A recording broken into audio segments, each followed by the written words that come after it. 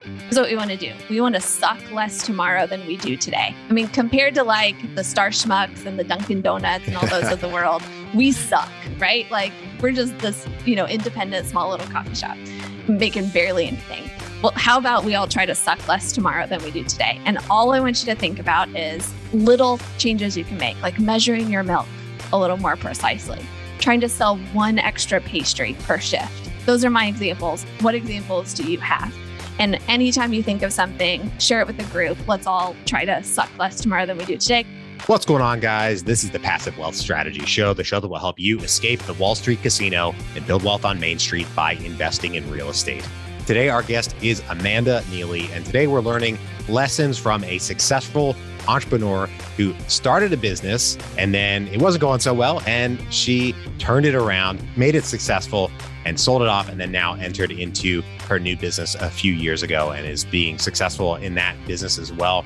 And we learn what went wrong in her original business, the small changes that they made one after the other to change the business, turn it around, be successful, get it cash flowing, and then eventually sell it off and move on to what they're up to today. So a lot of fantastic lessons in here. And her original business was not in real estate. We're here to talk about real estate, but there are so many lessons in this that are applicable to real estate investing. And she helps us translate those into the real estate investing space in this interview. And I think this is important for the real estate investors out there who might be struggling in your business, realizing that it's not going exactly the way you want. There are small changes that you can make to change your business from, a neutral money machine or a money loser into a money machine that's paying you every month. And Amanda teaches us the lessons today that she learned that turned her first business around.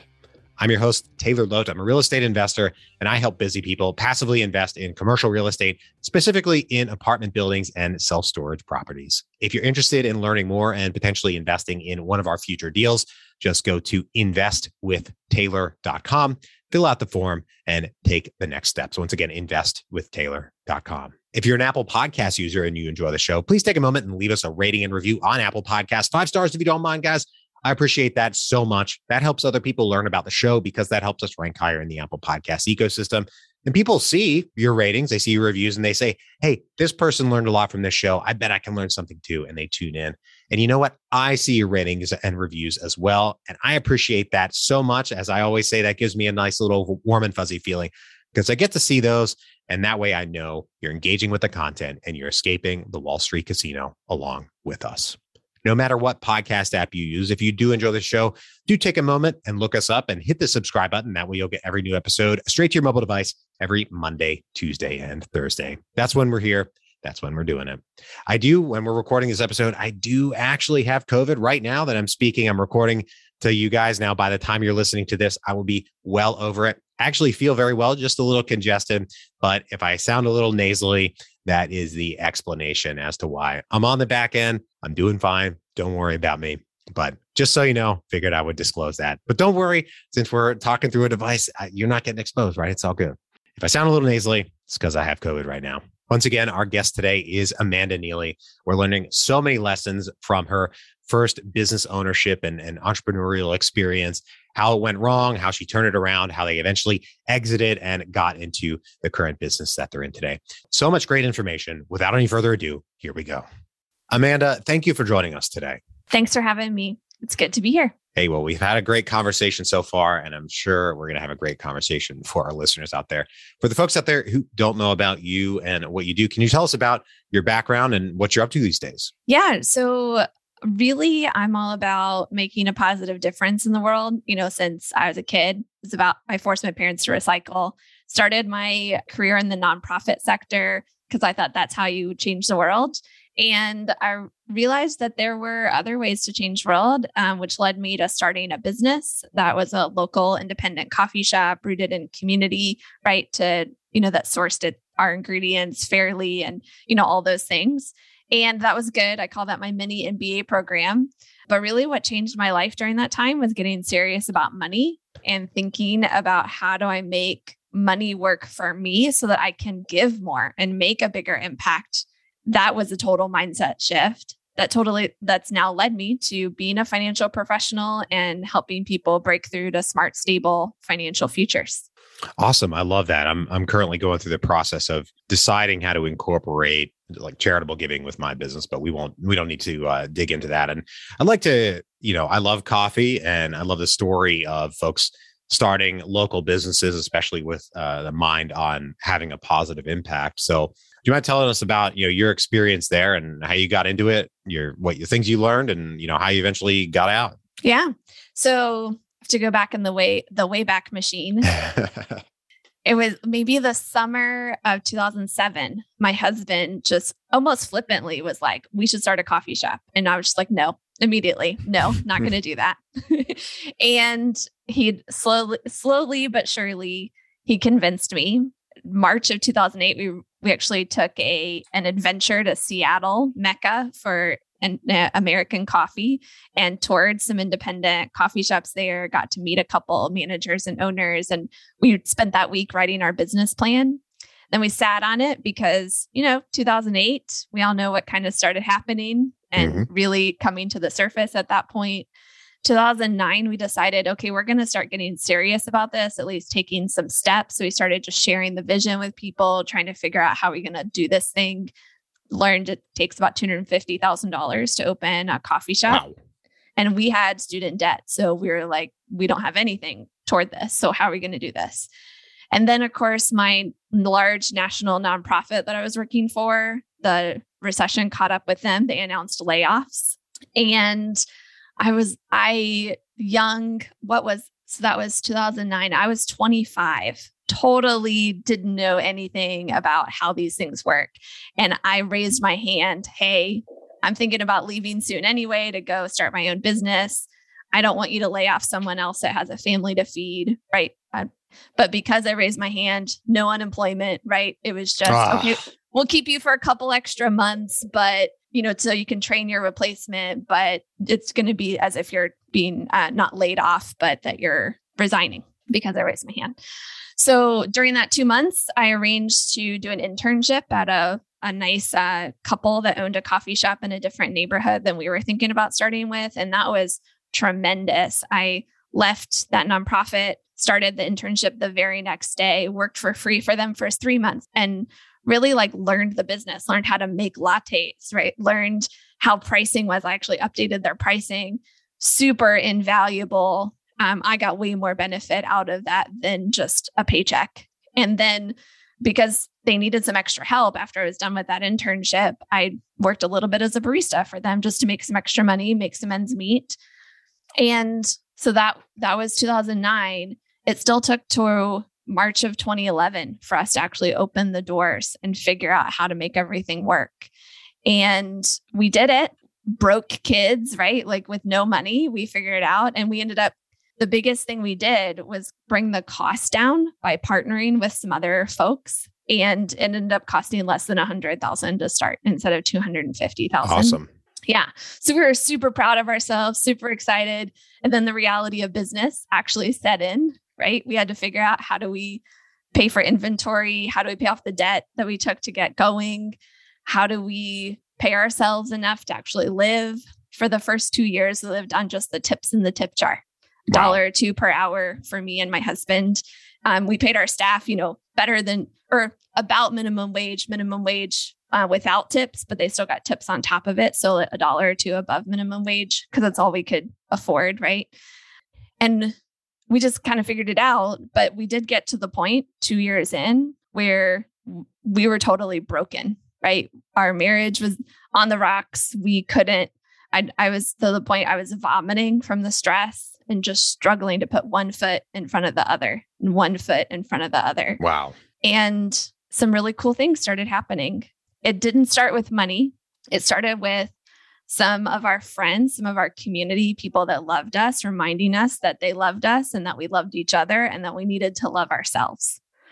So we're like, even if it costs us money, we're going to take a couple hours off on a Friday evening when the coffee shop's normally slow anyway. And we're going to just be together as people, right? My husband and I. And the only rule is we can't talk about money or we can't talk about the business, right? We just have to relate to one another. How are you feeling? What are your hopes and dreams? That kind of stuff. And that was literally the tiny adjustment that started off a whole revolution of, well, if we can like love ourselves with a little bit of our time, what does that look like to when it applies to more of our time? What does it look like then when it applies to our money? And so, and it just, as we started asking those questions and looking for the answers, we found that that transformation that ended up happening, these tiny little bits of information, these tiny little, questions, and finding the answers to them, put us in a totally different place. By 2018, we'd actually sold the business. We were and moved into a new business. We were starting a family, feeling really great. And now we're 4 years into that business and making way more than we made in the coffee shop in terms of our own pay, even if the gross revenue is a little less or about the same so far. Wow. Well, that's a great story. And I'm glad you made it through and you had made that turn to take time amongst yourselves to, like you said, love yourselves and, dedicate some time to just, being people rather than being employees of your own business, essentially. And I think it seems to be what a lot of people, especially with small businesses, find is they get to the point where they can't sell it or they can't exit in a satisfactory manner that either gets them the payout that they need, or they find that nobody's really interested in their business. Can you walk us through the process of getting your business to that point? Because it obviously took you years to get there to sell the business. So tell us about how you made that happen. Yeah. So there were two big aha moments where we learned critical strategies and systems. And then it was really walking through implementing those.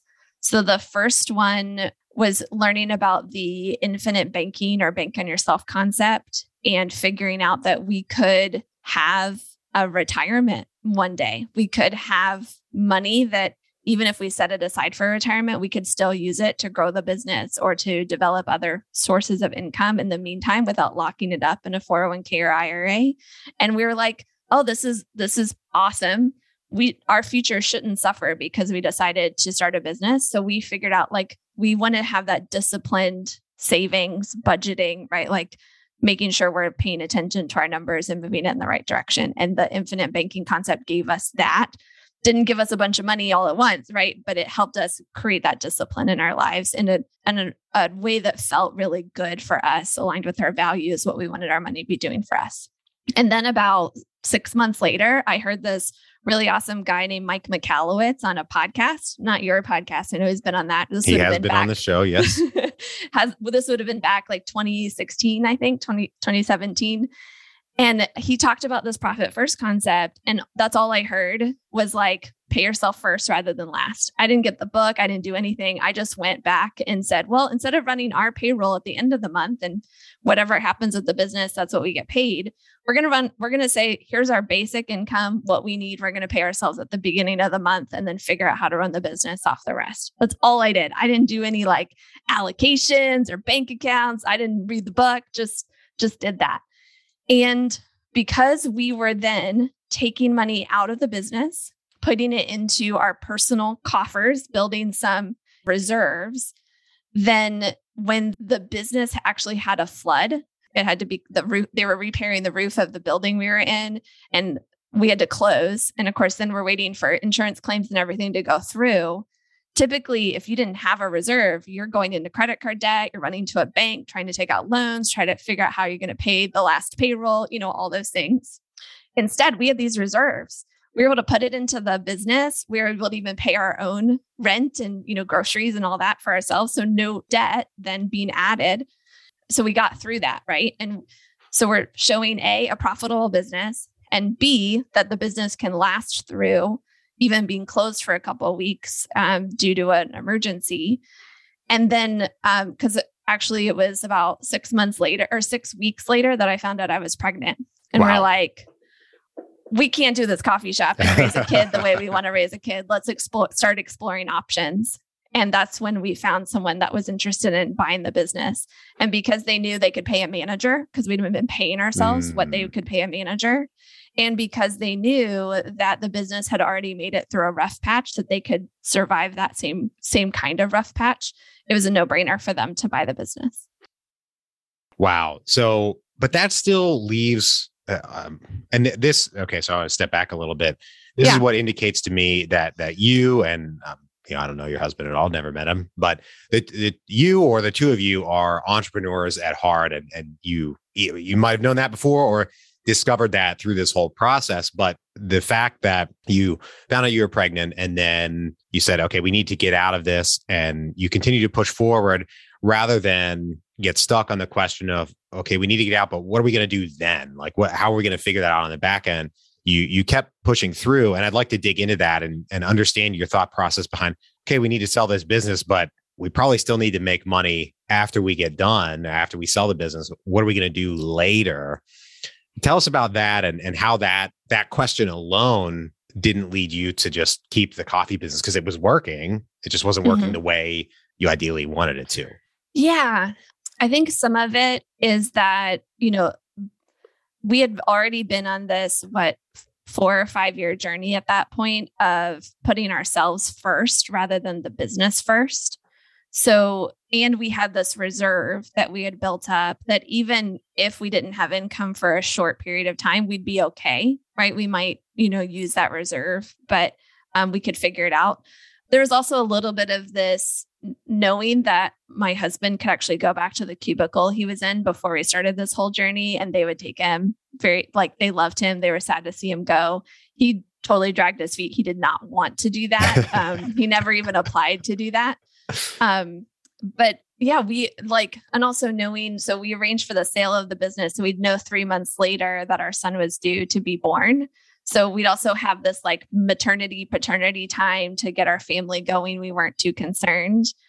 But funny enough, a few weeks before the business was about to be sold, and passing off the, training the new managers and all that was going to start taking place, because we did arrange to stay on for 3 weeks to train the new management before totally leaving.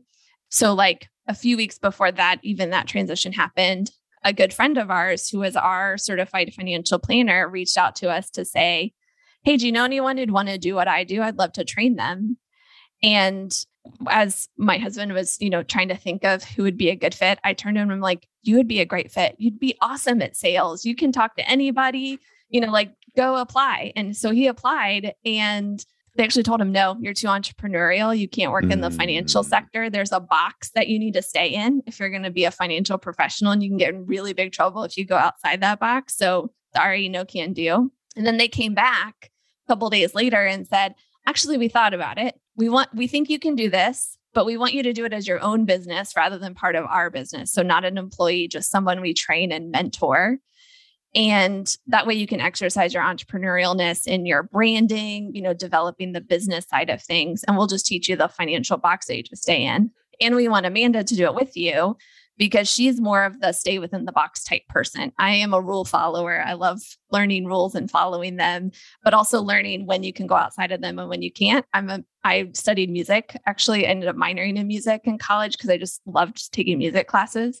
And that's what you do in music. You learn the box, the chords, the rhythms, but you also learn when to bend the box a little bit to make things interesting, to keep, And so knowing that part of me, they're like, you guys do it together. And so this whole day after kind of thing again happened, where we officially closed up training the new management. The next day we started mentoring with Mark, that certified financial planner, and we're becoming officially financial professionals ourselves. Wow. So just out of curiosity, is the coffee shop still open? I mean, nobody really saw COVID coming, and it survived for a few weeks years ago, but COVID was a completely different story. Right. So we were also having some landlord issues, which was part of why we knew we needed to sell.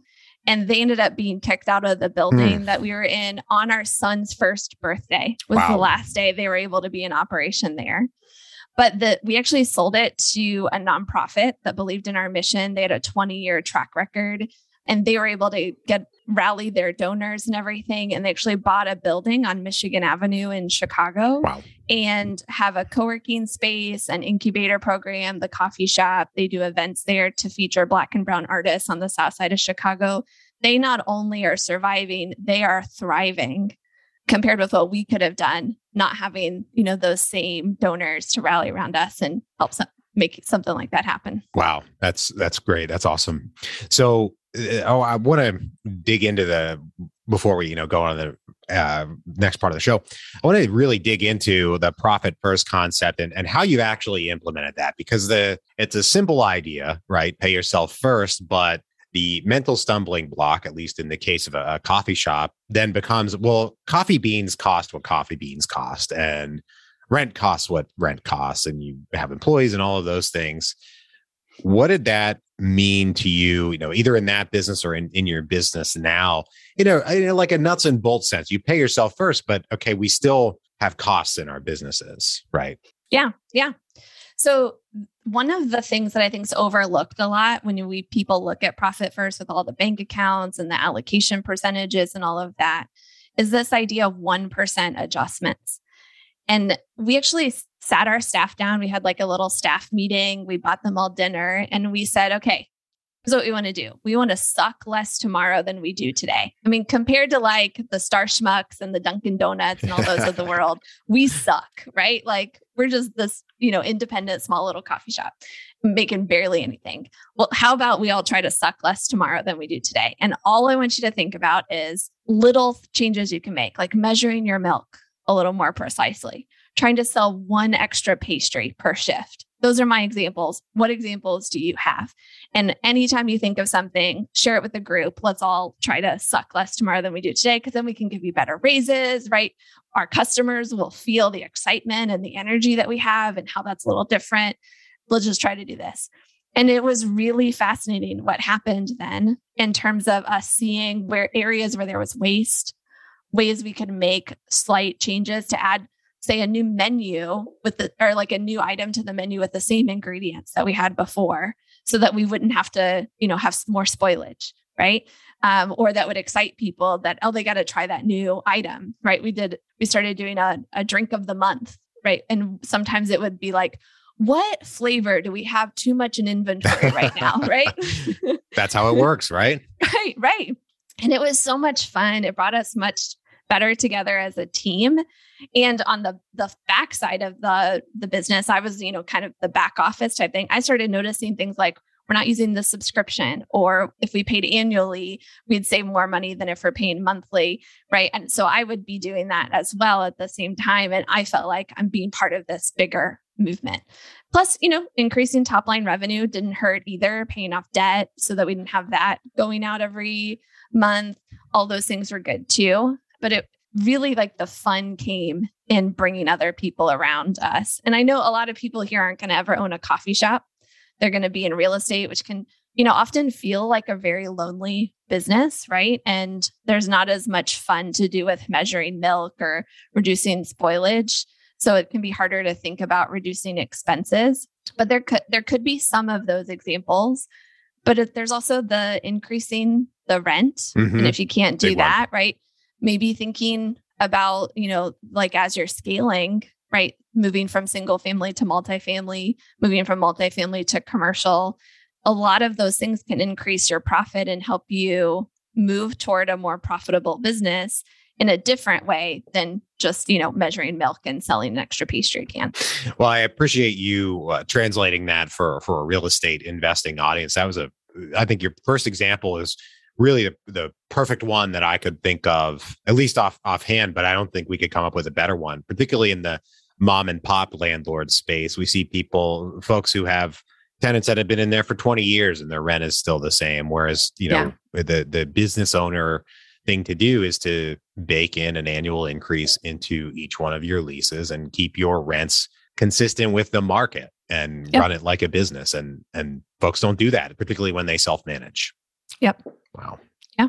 Great. Well, I'm glad it all worked out for you, and I appreciate you sharing your story with us right now. We're going to take a quick break for our sponsor.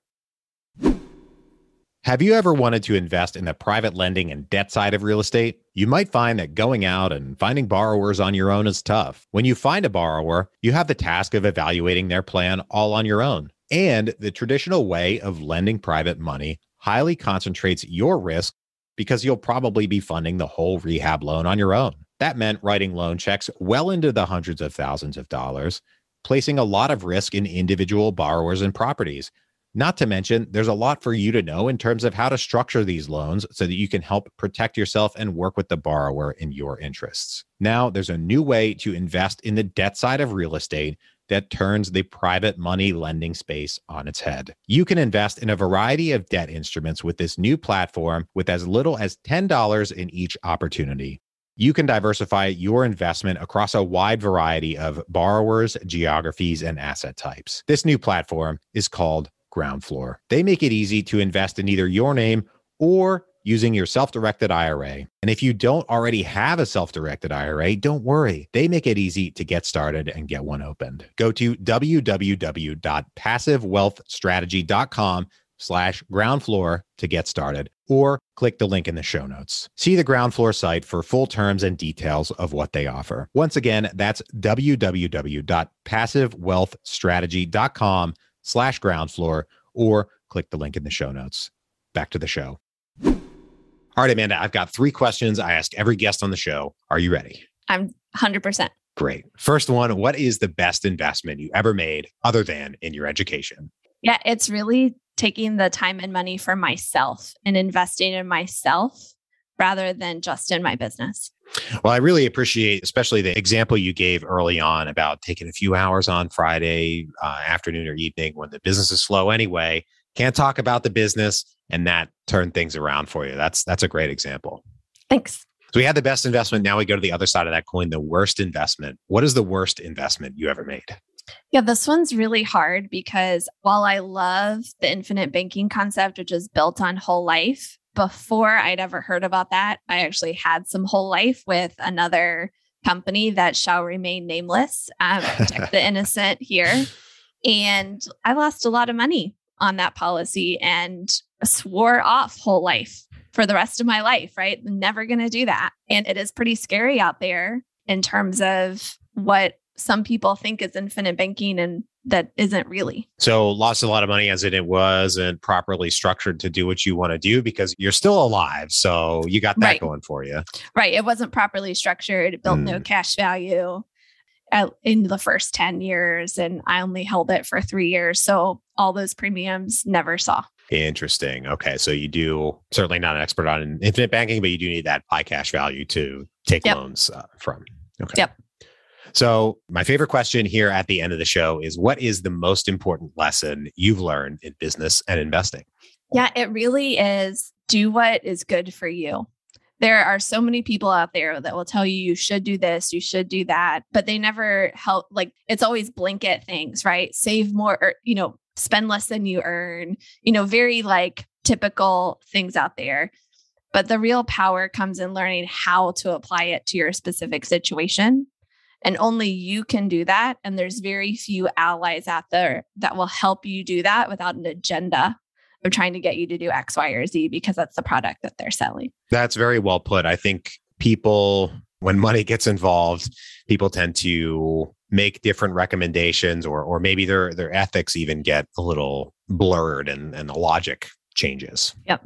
Yeah, I'm a big believer in start with setting up your goals.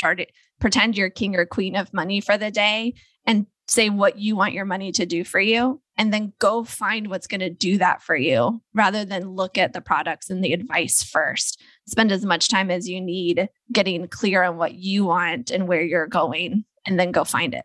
Awesome. Well, Amanda, thank you for joining us today and sharing all of these lessons with me and with our audience.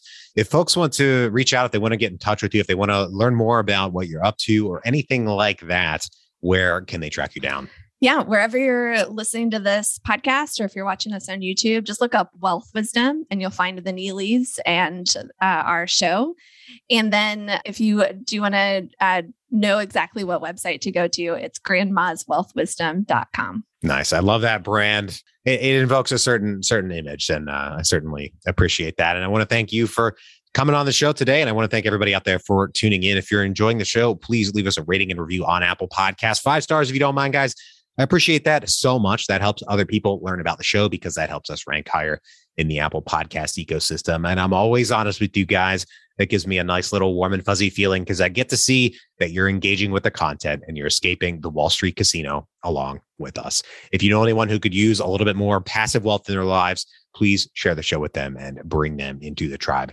Don't forget to subscribe and catch us here every Monday, Tuesday, and Thursday. If you're interested in learning more about what I do and helping people passively invest in commercial real estate, go to investwithtaylor.com. I hope you have a great rest of your day, and we'll talk to you on the next one. Bye-bye.